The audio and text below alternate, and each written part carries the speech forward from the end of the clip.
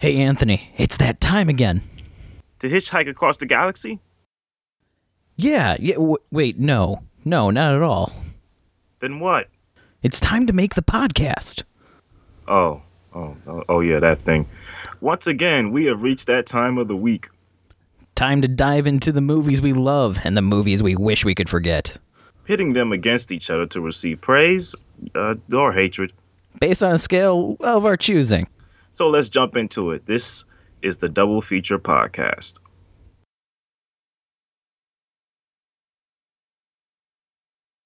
Hello, everyone. Welcome to another episode of Double Feature Versus. This is Anthony. That's Brad, and we got a special one today. We got a little bit of a threesome going on. A three-parter that I've been saying that we need to do for a while now. You did bring this up. I think you brought this up once before. Like it was the last time we talked, and there was one time before that. Initially, when I told you, like last week we met up, I said, all right, yeah, sure, we'll do Bill and Ted. I thought about it and I said, oh shit, I agreed to do Bill and Ted. Like I had always avoided these movies. And it's I kind of prejudged them, like, because I like Keanu Reeves, but I'm like, these come off like stoner comedies that I just would not like. But as we get into it, man, like these films, they charmed me. They were charming. Yeah, they're a little bit smarter than stoner comedies. Not by much, but a little bit. They're in on their own joke. Yes. All right, man. I guess I'll start off here. Yeah, so today we're doing the Bill and Ted trilogy. We're doing Bill and Ted's Excellent Adventure, Bogus Journey, and Bill and Ted Face the Music. And pretty much, man, clear cut, these trilogy of films are about these two slackers, two lovable slackers. They grow on you. This whole kind of journey starts off where they travel through time to learn about the history of the world so they can pass their history project so they won't flunk. And then they discover that there are these two influential leaders in the future and that people look up to them. So we go from that. We go from them cheating death in many games. I mean, many games. Yes. In order to resurrect themselves after they're killed by their evil twins. And again, fulfilling their destiny. And it goes to them in adulthood with kids where they realize they have to learn how to make a song that will forever change the world and put everything in alignment and not have time and fate collapse. Save all of time in existence with a single song. Save all the time in existence with a single song. Yeah, if that's not stoner comedy potential, I don't know what is. But these films, like Brad said, they're better than they should be. Yes. Yeah, which is why I was so surprised when you first said that you'd never seen them before. Because especially the first one is very heavily applauded by audience and critics. See, that's the thing. I always known they existed. I had never looked them up or looked up critical reviews. I had always seen them in Target, and I go, I don't know if that's for me, because I feel like in my mind I was like, well, I've already seen Dude, Where's My Car, which is also a pretty solid comedy, and I'm like, well, this comes off like that, not knowing that this influenced that comedy in many ways. Yeah, man, I just never gave Bill and Ted a chance. I always said I would, which, I'm grateful that you introduced me to this because I'm glad I watched them back to back. Yeah, man. Yeah, I negatively prejudged these.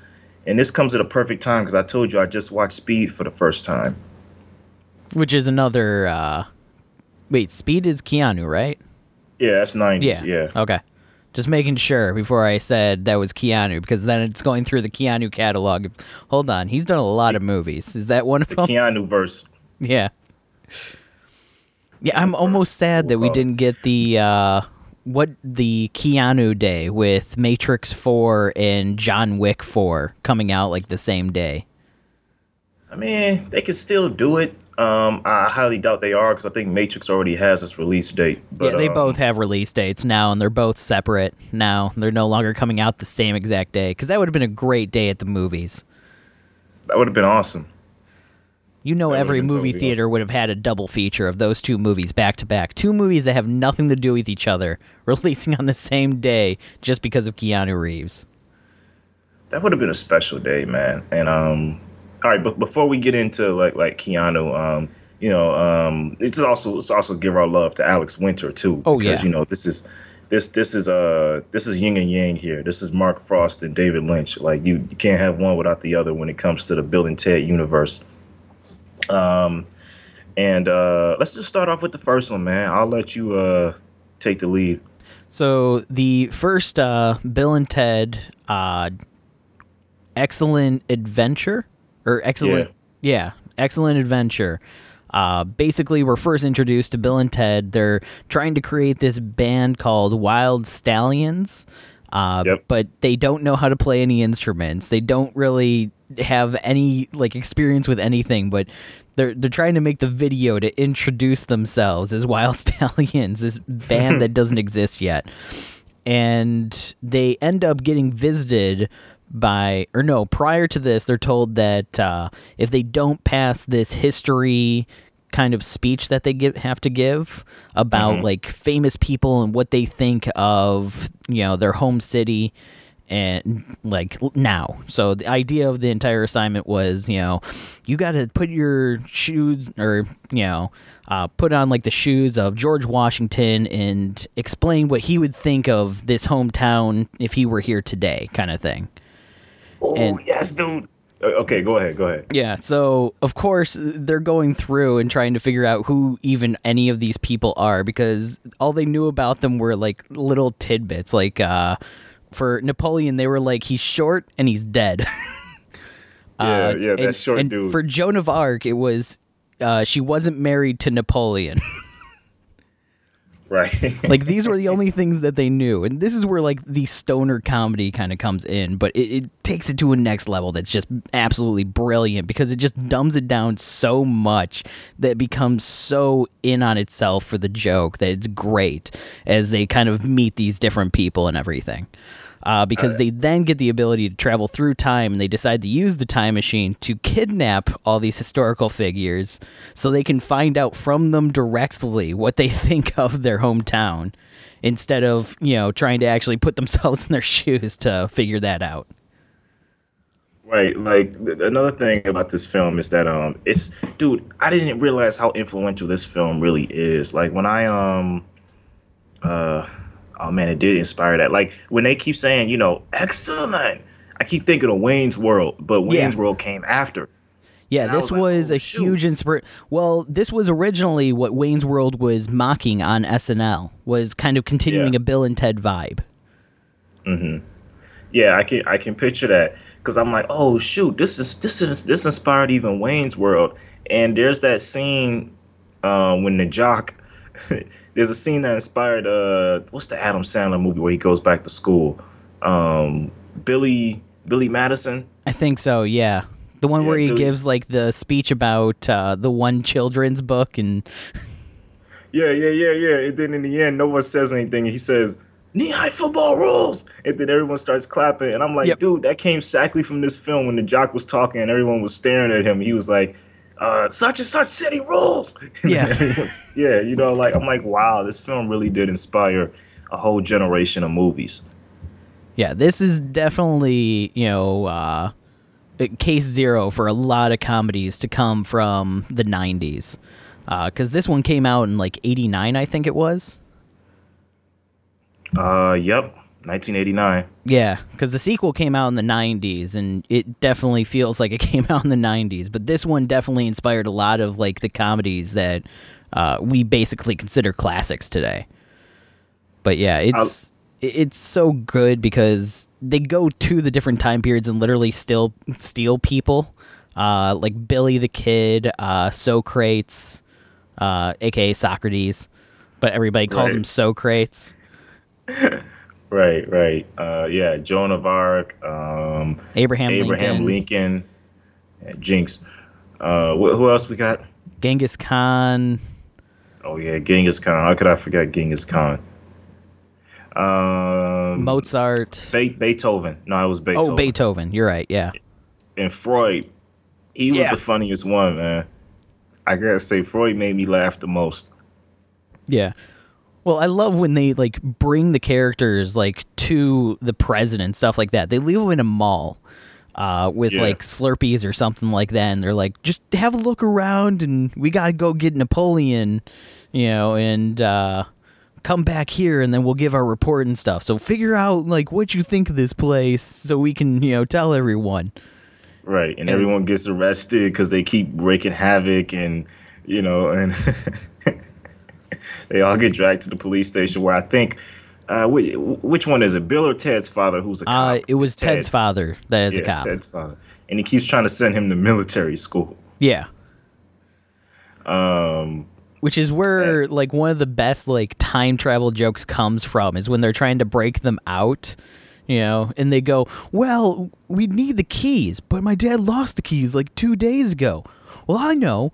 We'll go back in time after we're done with our report, and we'll take your dad's keys, and we'll, like, put them behind this sign right here.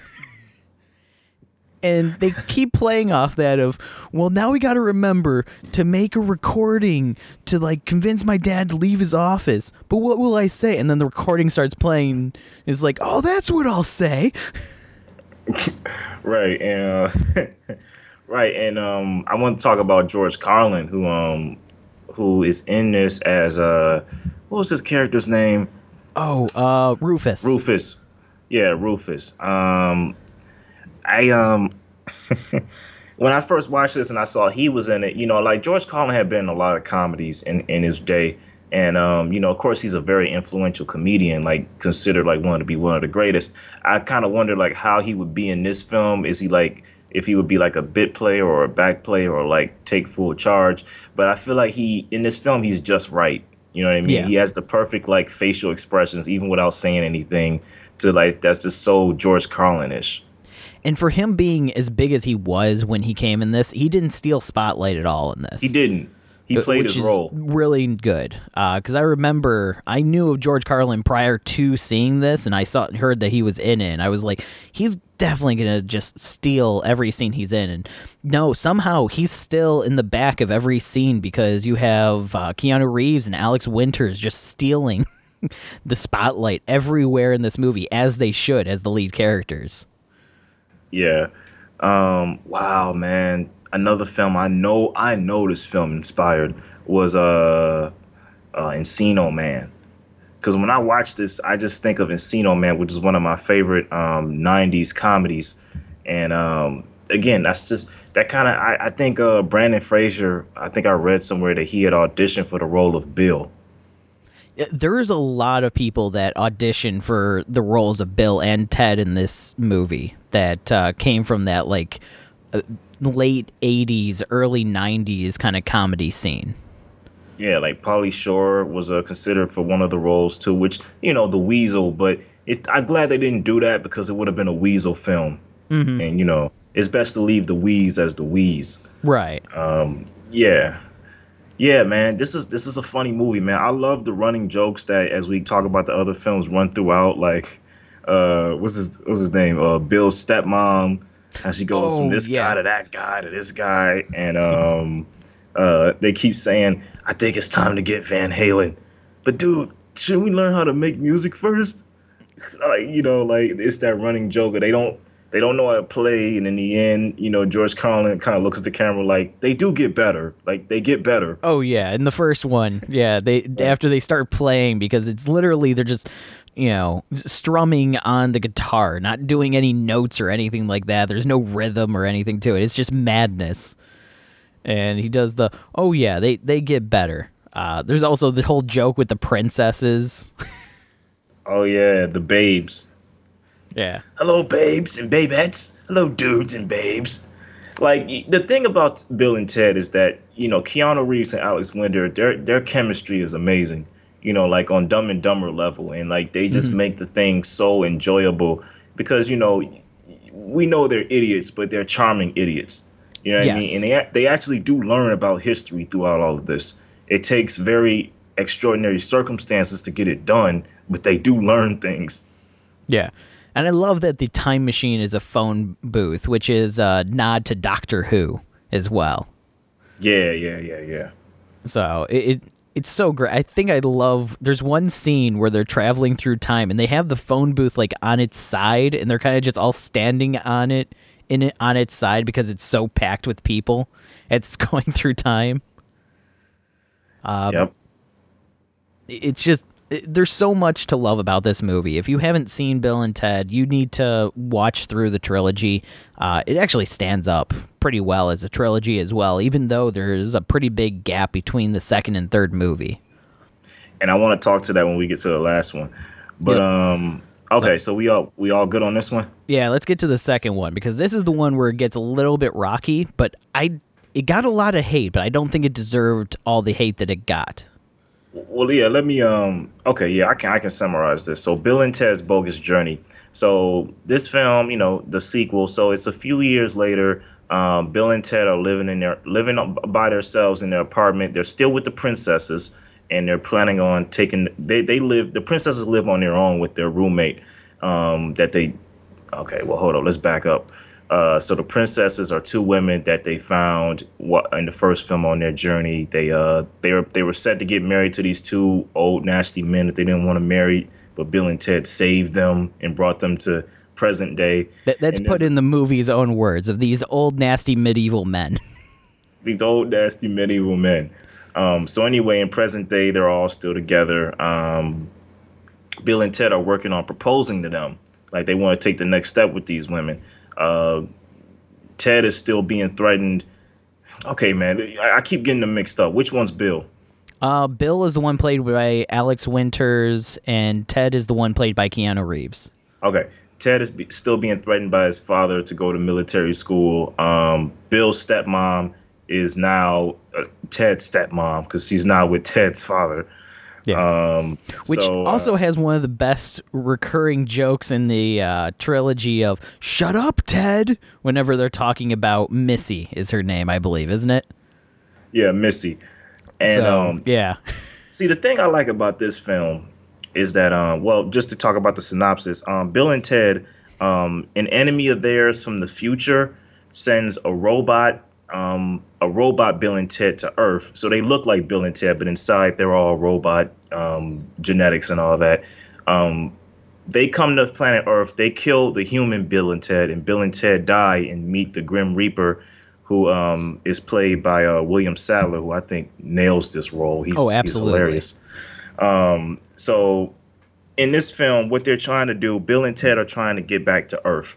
They're trying to get back to Earth, and they have to play death in a few games or try to. Well, initially they dodge death and they give them a wedgie, and then they run off. And I think they head back to Earth first, and then because they try to warn Ted's father, who is a detective, that they're missing, which he doesn't know. He just thinks they're off being slackers somewhere. Yeah. But what I want to talk about before we continue, one of the things I like about this movie is that it's a nod to The Seventh Seal. I don't know if you ever saw that film by Ingmar Bergman. I have not.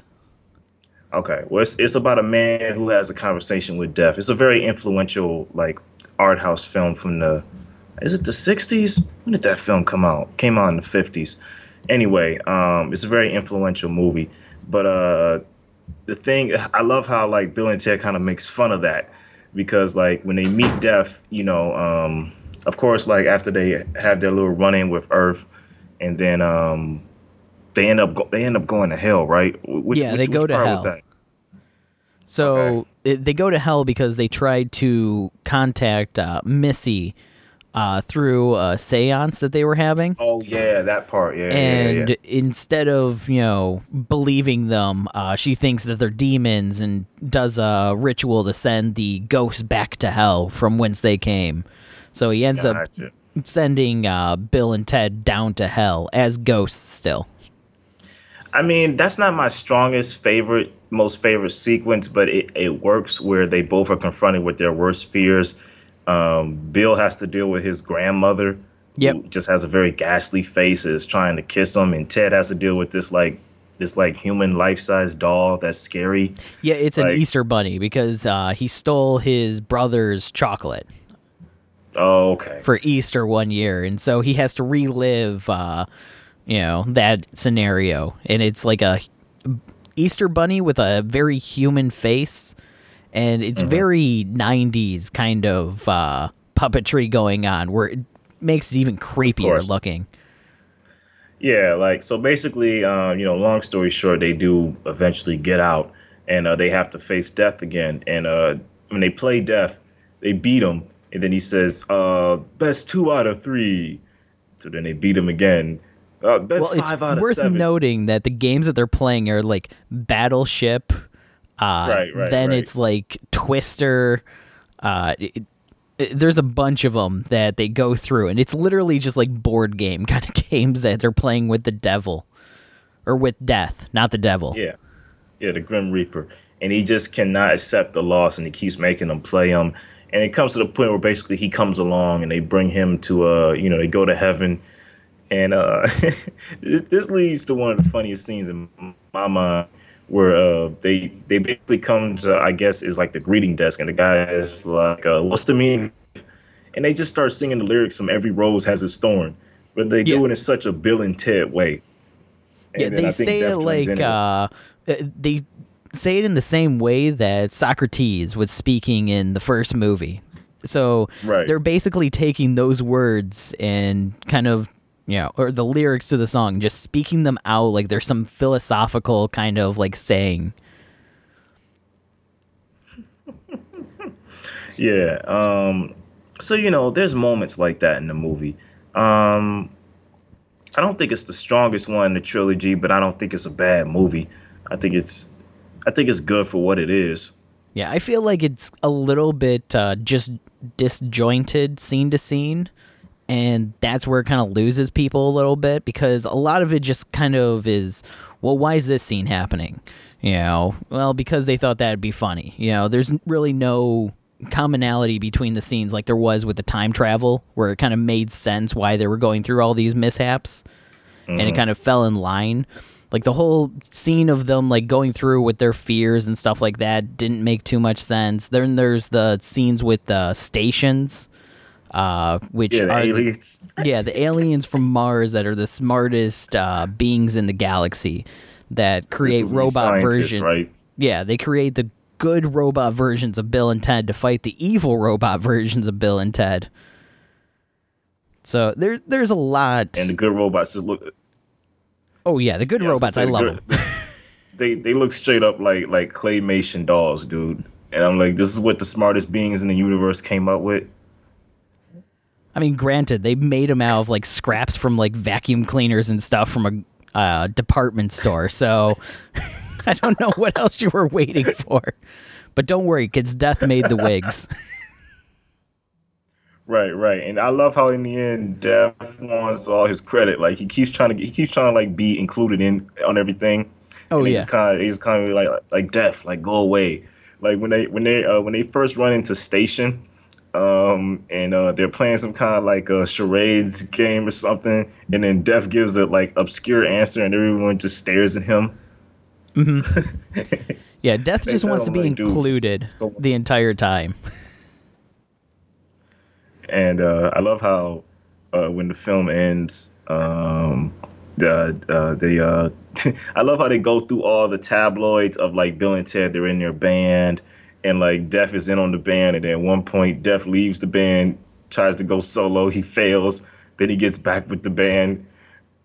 You didn't watch the credits when they were I did. When all the I remember the newspaper articles and everything, because they actually reference that in the third movie as well, with Death trying to do his own thing and then coming back and then trying to steal the band name and. Yeah. I mean, this one's okay. It's not horrible. I mean, it made me laugh a few times. Yeah, it has some good scenes in it. There's a lot that I feel like could have been cut from this one, but that kind of ruins the little bit of the flow of the movie. But still good. It got a lot of hate. I remember that. Like a lot of people pretty much said Bill and Ted was a one and done movie, and ignore the second one. But I think it still has enough in it that people would enjoy it. I mean, I can understand that. Sometimes when you get a sequel, everyone expects everyone expects a Terminator 2 Judgment Day. That doesn't always happen. You know what I mean? And sometimes when you have a two, you might say, okay, this might be done. Like, you know, you might not agree with me, but when I saw Deadpool 2, I was like, okay, that was kind of the same movie but longer. I don't know if I have much faith for Deadpool 3. But, you know, I could be wrong because usually the sequels do kind of have lesser quality most of the time. Or they don't really bring anything new to the first one. Yeah, it's very few and far between sequels actually expand on something. So, notable ones being like Star Wars, Spider-Man, the original Spider-Man, not the newer ones like Amazing Spider-Man or Homecoming. But I mean, I think No Way Home was a solid sequel. I don't think it was bad, you know. Far but From Home. I hear what you're saying. No Way Home is the one that's coming out later this year. Gotcha. Yeah, I hear what you're saying. Yeah, you want to move on? Yeah, we'll do the third in the trilogy now, which was the one that it's been like 30 years since the Bogus Journey came out, which came out in 91, I want to say.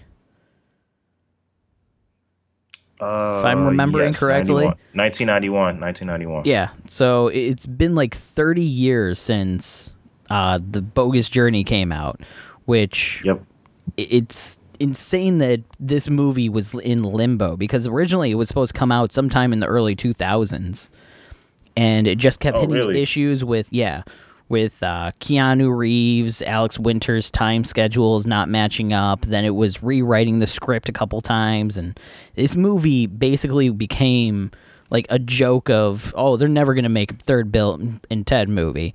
You know, they've been trying forever. So the fact that the movie came out is a huge deal. And your audio keeps going up and down. Like your voice keeps going up and down. Oh, is it?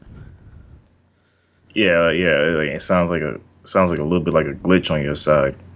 Okay. I'll check in a bit. It might go away. I don't know. But, yeah, that's one thing that a lot of people just didn't think that this movie was going to end up happening. And so when they finally did get a release date for it, a lot of people were kind of like, it's been so long. Are they going to be able to fall back into the roles and be able to do this movie? And I think they did. I think they fell perfectly back into the roles. They did. In the beginning, I was like, it was a little like it's kind of the reason I haven't watched Dumb and Dumber 2 yet. But it was a little distracting when I first started because I'm like, oh man, Keanu and Alex are so older now. Like it doesn't make sense for them to still be in that mindset anyway of the slacker mindset. Like, but then you know when they started like, as the film continued on past the wedding scene, I was like, okay, all right, yeah, they are sinking back into it well. But best thing about this one, man, are the daughters, Samantha Weaving and Bridget Lundy Payne. Like, because they match Keanu and Alex like so perfectly. AKA pretty much like Little Bill and Little Ted. Right, because when the second film ended, they looked like boys. But I guess that adds to the joke because they have like they're women with boyish names. Yeah. Well, they were literally like 1 year old in the Bogus Journey at the very end of the movie. So you really couldn't tell what gender they were, but they referred to them as Little Bill and Little Ted. You could tell, man. Come on. Oh, yeah. Come on. you could tell, man. But so like their daughters they really do fit the role well in this film because they seem like splitting versions of their fathers, and they're kind of slackers too. And you hear Ted's grandfather kind of say, "You're bad influences to them. They're just like you," you know. And you definitely see that scene. They're very similar to them, especially when they even go and have their own journey. That's basically the same as Excellent Adventure. Yeah, like I love how they run into Jimi Hendrix and they say, "Look, man, we need you to help us make the best song." And he just says, like, "No, I don't know y'all." Then they go even further back to Louis Armstrong and they show him a performance of Jimmy on their phone. And Louis like so stuck into like the technology of the phone, he's like, hey, y'all, come look at this. And like, then they bring him back and Jimmy says, okay, yeah, I'll do it. Like, I like that was a nice homage to the first film, and it sets it up for a new generation of like Bill and Ted fans. The wedding scene, when I'm seeing them like as an adult, like a very much middle-aged Bill and Ted, I'm like, yeah, I don't know about this, but like I'd say like it kind of saved it, like going past that scene, like when they go to the therapy sessions with their wives. And, because the therapist is like, listen, like you guys are together all the time. Like I want to hear you, Bill. I want to hear you, Ted, tell your wife you love her. Like, and then he says something like, ever since Bill and I met you and Victoria, we love you both. And then Bill's like, no, dude, you don't get it. You don't get it. I, like Ted, love you like Bill loves. And like they both like don't get it that they're always putting each other in their own sentences. Yeah, they always do everything as a group instead of, solo. Right. Yeah, I kept to like how even in that same kind of therapy thing, they leave for a minute to leave the wives there by themselves with the therapist, and then they end up coming back and be like, dude, okay, so we just went into the future. Turns out you guys are going to leave us, and you guys are going to actually talk to your older selves who are going to bring you on an adventure through time where you're going to learn that you don't want to be with us at any point in time. And the therapist is just like, what the hell is going on here? And, oh, don't worry, they're already princesses from, what was it, the 1600s. What do you mean the 1600s? Right, Jillian Bell plays that role so well. Like because I know her from Workaholics, and that's pretty funny, dude. I didn't know that at first because I kept seeing scenes where their wives would travel from dimension to dimension, and there were these random people that were still in the phone booth. I didn't catch that was their older selves. Yeah, that's their older selves bringing them on an adventure to see if they were going to ever have a time where they were happy with Bill and Ted. Gotcha. That's where that whole thing comes from. And because I think the first time they run into them is at the jail, where Bill and Ted are actually in jail for something. I don't think they say what they're in jail for, if I recall correctly. Oh, yeah, no. They do, because they broke into Dave Grohl's house. Oh, that's right. They're in jail for... Yes. Yep, I remember that now. Yeah, they got caught for... They tried to make Bill and Ted... They tried to make present Bill and Ted think, oh, we're rich now. We got this big lavish mansion. And then somebody rings the doorbell, and they open it up, and it's Dave Grohl. They say, oh, Dave Grohl. He says, what are you guys doing in my house? Yeah. And then the future Bill and Ted are trying to run away. Yeah, which is a great cameo by Dave Grohl to just be in this movie. I love Dave Grohl. He's such a great guy. He probably got the call to be in this movie and instantly just accepted it. Yeah. What this film does with like cameos and stuff, like I feel the same way about Kid Cudi. I like Kid Cudi, but I don't see what he kind of added to this movie. I think he was kind of just in it, which I'm okay with, but I feel like he'd be better off having the same kind of cameo Dave Grohl did. Yeah, but I kind of did like the joke that he understood like everything about space, space time, and theoretical science and everything like that. I thought that was a great joke that he understood that, and like Bill and Ted. Well, how about we got like 30 seconds? Can you just dumb it down a little bit? Dumb it down. The other funny thing being that Lil Bill and Lil Ted, their daughters, understand fully about like space-time theory and everything like that. I think that's a great like inside joke within the movie, that they're actually somewhat geniuses, even though they're following in their father's footsteps, which is absolute slackers and basically failures.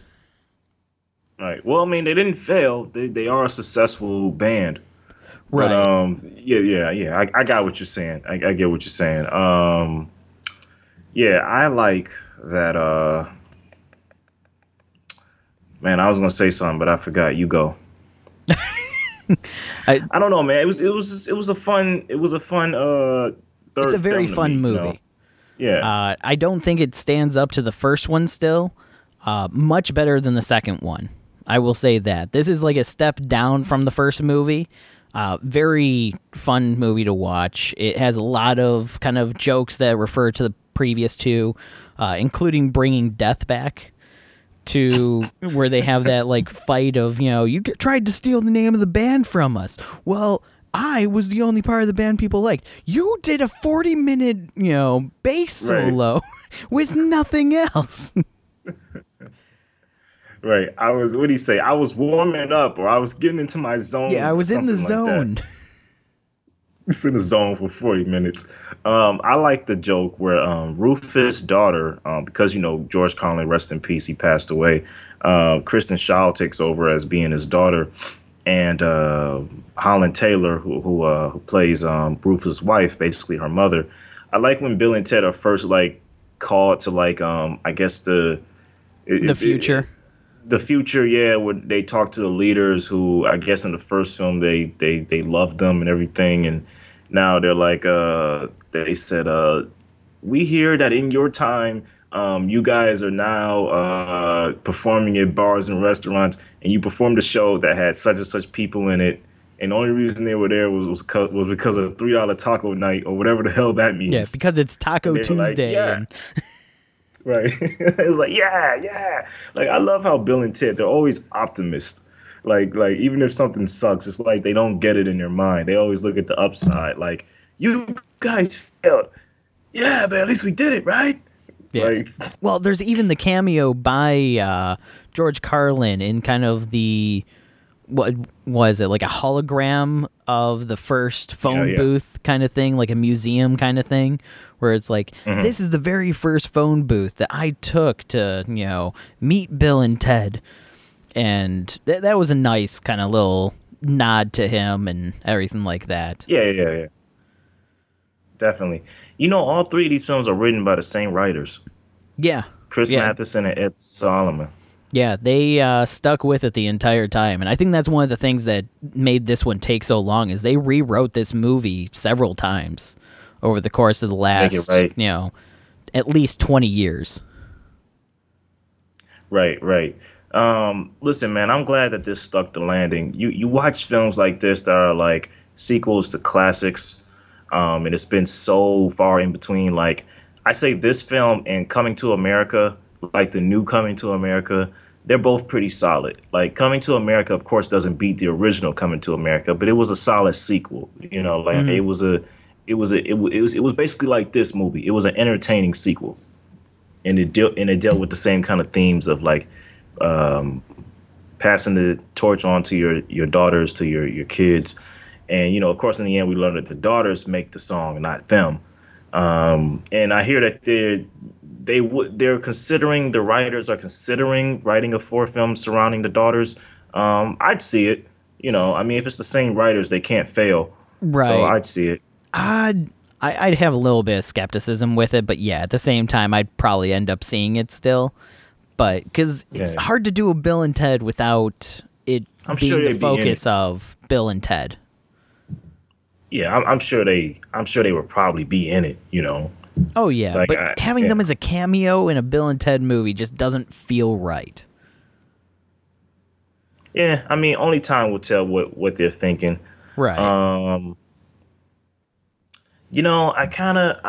don't know if I was gonna put the first one as the best one, but I guess when I'm thinking of all of them together, I didn't mind the second movie. It did make me laugh, but I gotta say the first one left more of an impression on me because I guess it was a great starting point. Yeah, the first one definitely, for me, it just, all the jokes landed perfectly. It had a lot of unexpected humor, a lot of very unexpected smart humor about it as well. And the movie flowed really well with them grabbing different people, coming back to, the present and how they reacted to the present and everything like that. Even with Ted kind of, what was it? He was translating for Socrates in their kind of speech of, he likes baseball and billiards. I don't remember that scene. That was during the speech when, all the famous people were up and, then you had like Abraham Lincoln 7 minutes ago. I like the Freud scene where basically Ted is acting as if one of his patients, and Ted kind of comes up like, whoa, I kind of had an Oedipal complex there. Like I said, this film is written in a smart way. They are written in it's smart comedy, but we're not smart characters. Right. Yeah, I absolutely love it. It's a good trilogy that I highly recommend. The second one is a little bit of a downslide from the other two, but it's still pretty high up there, and it has some great jokes and scenes in it. Mostly every scene with death is amazing in that movie. I wouldn't even say it's a downslope. I say it's a worthy sequel. I don't think it's a downslope. I think they're all very entertaining. The first one is just a very good, entertaining starting point. So, yeah, I'd say that. Okay. Yeah. I mean, yeah. Thanks for the suggestions. Have you watched anything recently? Outside of these three, I finally finished up the anime Dr. Stone, or caught up with that one for where it is currently. I think they're about to start like a season 3. So I caught up on that one. And then I finally broke down and started watching My Hero Academia, mostly due to the fact that I have, 5 or 6 people constantly going, start watching it. I want to talk about the new episodes. Start watching it. Yeah, I've had a few recommend that to me too, man. But it kind of is what it is. It's on the list. I tell everybody it's on the list. I'll get to it. Yeah, I've been saying that long enough, and now I'm getting barraged I think it's Monday when people are watching the new episodes of, have you started watching My Hero yet? No, I haven't. Start watching it already. Dude, I wish you would take my advice and read Saga, because I've been telling you to read that for the longest. Yeah, it's on my list. So you're telling me I gotta bug you every day? Is that what I have to do to get results? It's a text every single day, and eventually I'll break down and be like, fine, I'll read it. Okay, all right, gotcha. And if you can get 4 other people to also do the same, that'll really break me down a lot faster as well. I'll just send you texts from 5 different numbers. There you go. I'll just grab my wife's phone and just send text to this unlisted number every day. She's like, who is this? Don't worry about it. Why do you just text them read sagas every single day from my phone? Don't worry about it. It's something for work. Don't worry about it. Yeah. Anything else you watching, man? No, that's about it right now that I can think of. Okay. I've seen quite a bit, man, since we last talked. I'll say off the top, I watched Black Widow. Oh, I did watch Black Widow. And what you think? I actually liked it. Yeah, I thought it was solid. It was solid. So it doesn't stand up to Winter Soldier or anything like I was kind of hoping that it would, but I think it's still a very solid movie. I think the only downside of it is Taskmaster completely being wasted, because Taskmaster is such a great character in the comics. So when they first announced Taskmaster was going to be in this movie, I was super excited about that, because he's one of the greatest assassins in all of the, Marvel kind of comics. Which one was he? Was that Ray Winstone? Yeah, that was the one with the helmet and everything like that, the shield, and kind of mimics everybody's moves. Oh yeah. That was something else. Yeah, man, you got a deep understanding of Marvel characters and stuff, man. I learned about these people through the movies. Okay. Yeah, for the uninitiated, Taskmaster's basic thing is he's capable of mimicking the movesets of anybody after watching them. So he's a great assassin as a result, because he can watch somebody do something and immediately be able to mimic that movement as well as counter any of their movements almost immediately. So first time he meets somebody, he's able to counter them almost within minutes of starting a fight with them, which means that he's very hard to fight.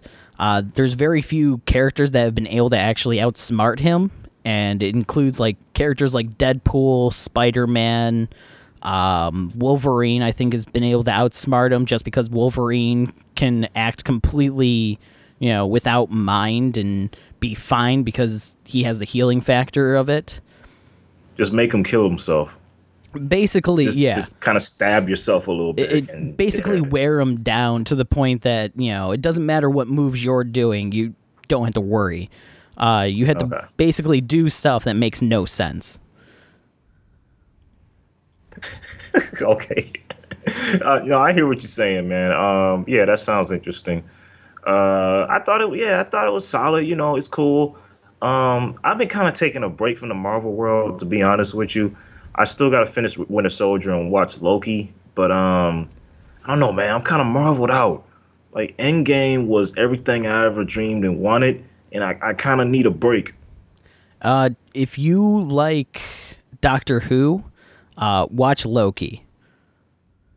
Yeah, I know. I still got to get into Doctor Who. I've only watched 2 episodes of the Christopher Eccleston season, which is like the first season for when it came back from when it started in the old days. Okay. It was like the first season of the revival Doctor Who series. That's a massive undertaking, man. And I told you I'm trying to watch these Kurosawa films. It's on the list. Yeah. But Loki is definitely a really good one. I enjoyed that. I think out of the 3 Marvel shows we've gotten so far, Loki is my favorite. So is it Loki, WandaVision, then Winter Soldier, or Loki, Winter Soldier, then WandaVision? I would put Loki, WandaVision, then Winter Soldier. Or Falcon, Winter Soldier. That's what I feared you would say, because I was watching Falcon and Winter Soldier. I got about halfway through, because I got sidetracked by other stuff. I mean, it's cool, but I was like, I don't know. WandaVision intrigued me because of its hook. It started out as an old classic sitcom, and we talked about this in the episode. And the more as it went on, it gained it went back to its got Marvel a lot of roots. Momentum as it was going. Yeah, like Winter Soldier, it has momentum and it's intriguing because they brought back the one guy from the Captain America films, but it was like, I'll get back to it, man. It's on the list. Yeah, Falcon Winter Soldier is it has momentum at the start, but it kind of loses that momentum at about the 4th episode, and it kind of just takes a downslide from there, I think. Okay. Yeah, I'll get back to it, man. I'm just a little marveled out, that's all. I watched Luca today. Oh, how'd you like that one? It's a charming Pixar film. I like it. Yeah, that's one of the Pixar films where I can go, I like that, man. It made me smile, but it didn't really change. Like, a good Pixar film kind of changes you because it really hits you in the heart with the feels. Like Soul. Soul really hit me. That was just such a wonderful film. Luca's cool. Luca was charming. It was charming Pixar. Okay. Because I need to watch that one still. It didn't pull me in like other Pixar movies kind of make you go, oh, I need to watch this right away. Like Soul, I needed to watch that right away as soon as it came up. This one, it didn't pull me in that same direction with its marketing.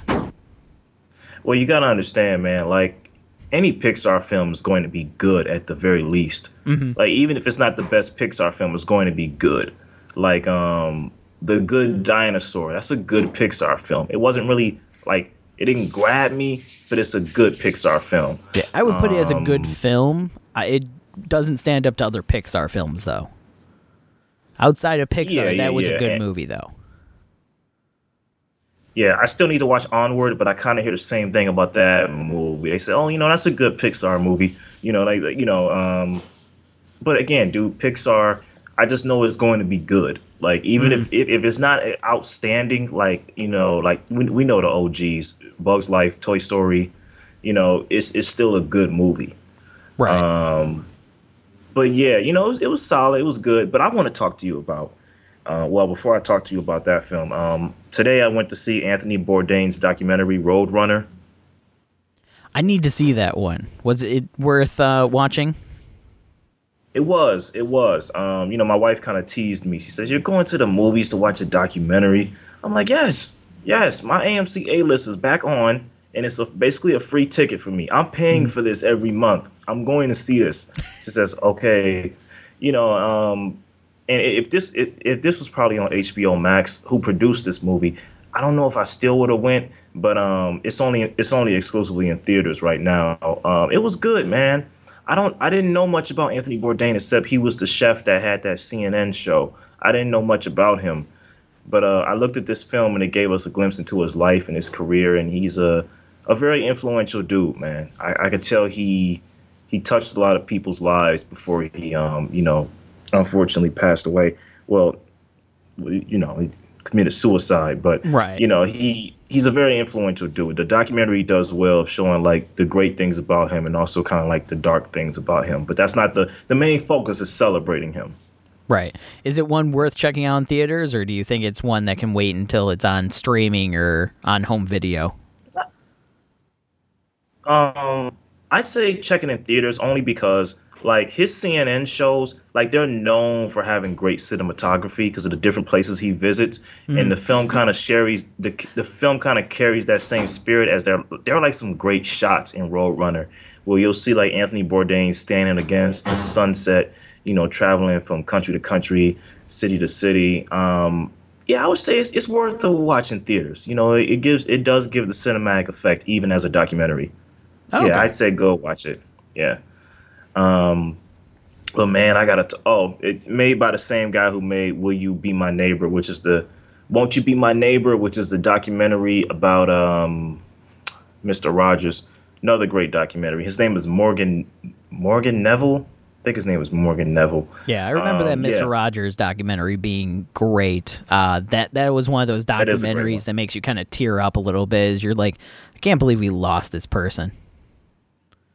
Yeah, Roadrunner's kind of made in that same vein. Like Anthony Bourdain really was, he was a unique person and an influential dude. Like you could tell people who were around him that were lucky enough to call him friend, they loved him. And another great tidbit, he once made a legendary tweet on Twitter that mentioned your boy and said, "Yo, fuck Baby Driver." Oh, did he? Yeah, he made that tweet. I don't know why he didn't like it. He probably was just joking or something. But he was a cinephile too, Bourdain. Yeah, I don't know much about him, but I did hear that the documentary was big, or at the very least, I've gotten a lot of marketing for it on like Facebook and the like. So yeah, it's very good. I recommend it. But I need to talk to you about a film, man. You and the audience, whoever's listening. Dude, our boy Nicolas Cage, he's done it again, man. And not like you think. Hey, if you head over to 8bitwaffles.com, you can read my review of Nicolas Cage's latest film, Pig. Dude, this is a wonderful film, man. Yeah, you were telling me about it. I had this one like on the back burner list to kind of eventually watch and everything like that, but you said this is pinnacle Nicolas Cage movie. So it kind of got pushed up to near the top of my list. I'm going to sit down and probably watch that this week sometime. I'll put it to you like this, man. I went to see this film on Friday, and I'm not going to give anything away, of course, but the film kind of has a John Wick-like hook to it. This man's pig is taken, and he needs to get his pig back. It feels like the perfect, wacky Nicolas Cage film. But, dude, it just like swerves into something beautiful, man. And it's kind of like it's a film about loss and love a little bit. Like getting the pig back is not even the real focus of it. But I'm telling you, man, I wrote this in my review. There's 3 Nick Cages. There's the Nick Cage that brings all he can to a bad movie, even though it's still bad, like, Jiu-Jitsu, Grand Isle. Even if he's in there for 30 minutes, he's still Nick Cage. There's a Nick Cage who gives an over-the-top performance that elevates the film, Face Off, National Treasure. Mm-hmm. And then there's a Nick Cage that's just a powerful actor, unparalleled, can't be touched. Leaving Las Vegas, Mandy, and this film, man. Like I told you, I know you probably didn't believe me, but his acting in this film is Anthony Hopkins' father, Daniel K. Judas and Black Messiah level, dude.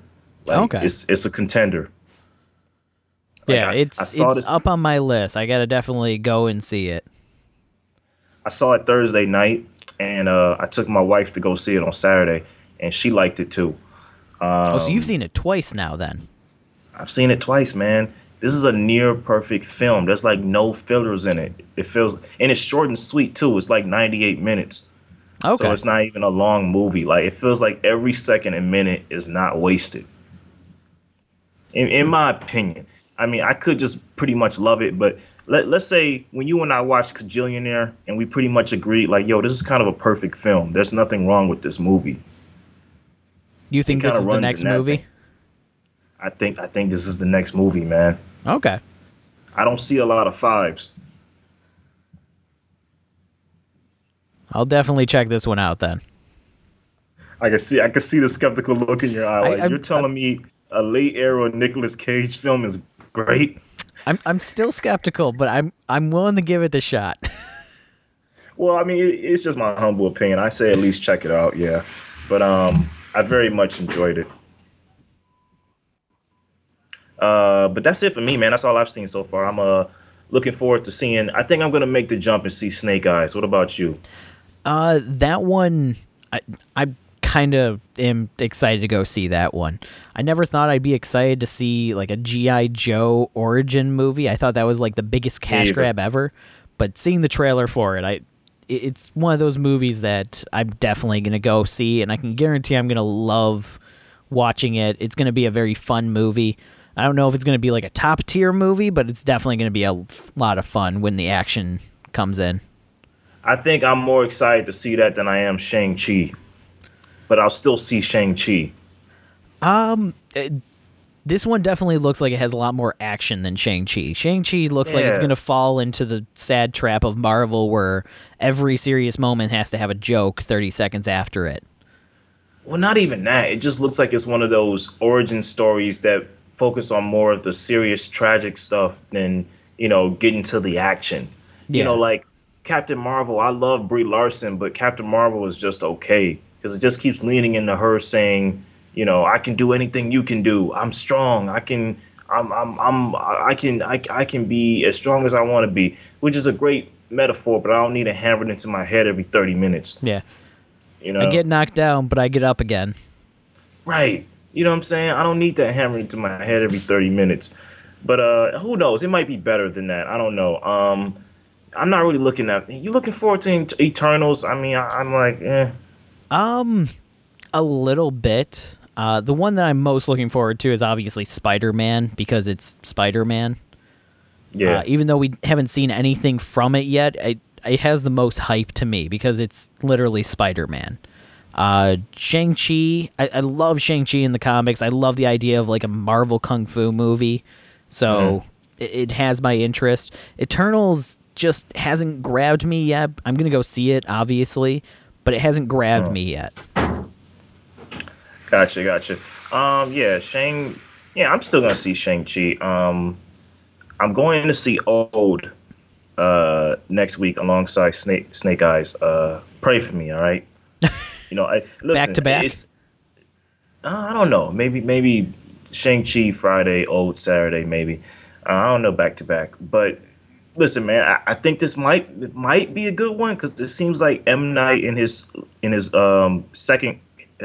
In the latter half of his present career, kind of like every other kind of film kind of guy, where every other film is kind of good, and the films in between that are kind of bad. Like Split is good, The Visit is good, Glass was okay, but yeah, Glass is okay, but this is the one after Glass, so I feel like this one might be good, The synopsis of the movie at least feels like it's a Shyamalan movie. I'll say that much. So the kind of like twisty nature of the synopsis, it sounds good. But we'll see how that actually turns out in the actual movie. Yeah, I never read the original graphic novel that it's based off of, but I haven't either. I heard that it's good, but it does sound like something that's up his alley. Yeah. Let's just hope it's good. But you had mentioned the prospect of mentioning The Happening at one point. Dude, I'm trying to gauge because I think we might jinx ourselves because if we're gonna put Old next to The Happening, we might just be reviewing two bad Shyamalan movies. And I'm hoping that Old is good. I'm hoping that Old, because if Old is good, we could still compare them. But I was gonna say,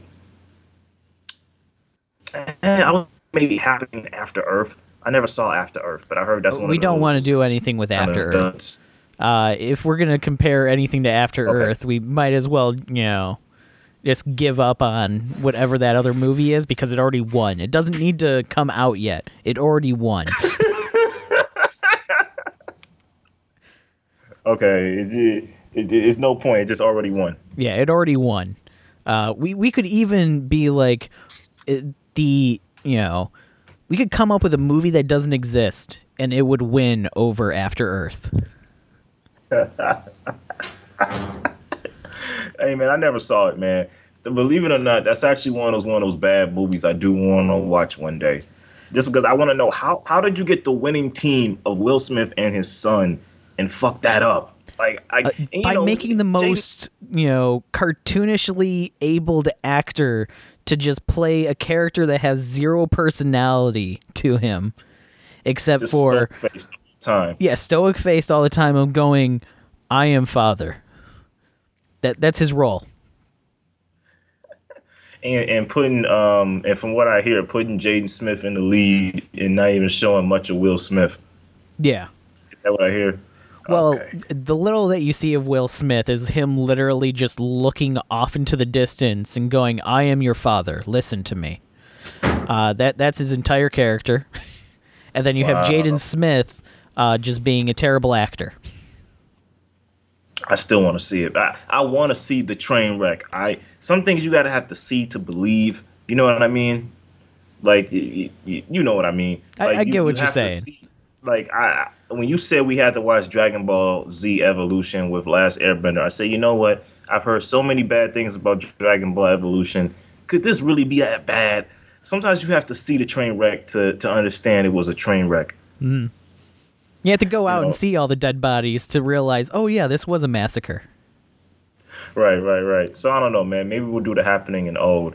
Yeah, that's pretty much it for me. You got anything else? Oh, Stillwater by Matt Damon. That looks like it's gonna be a good movie.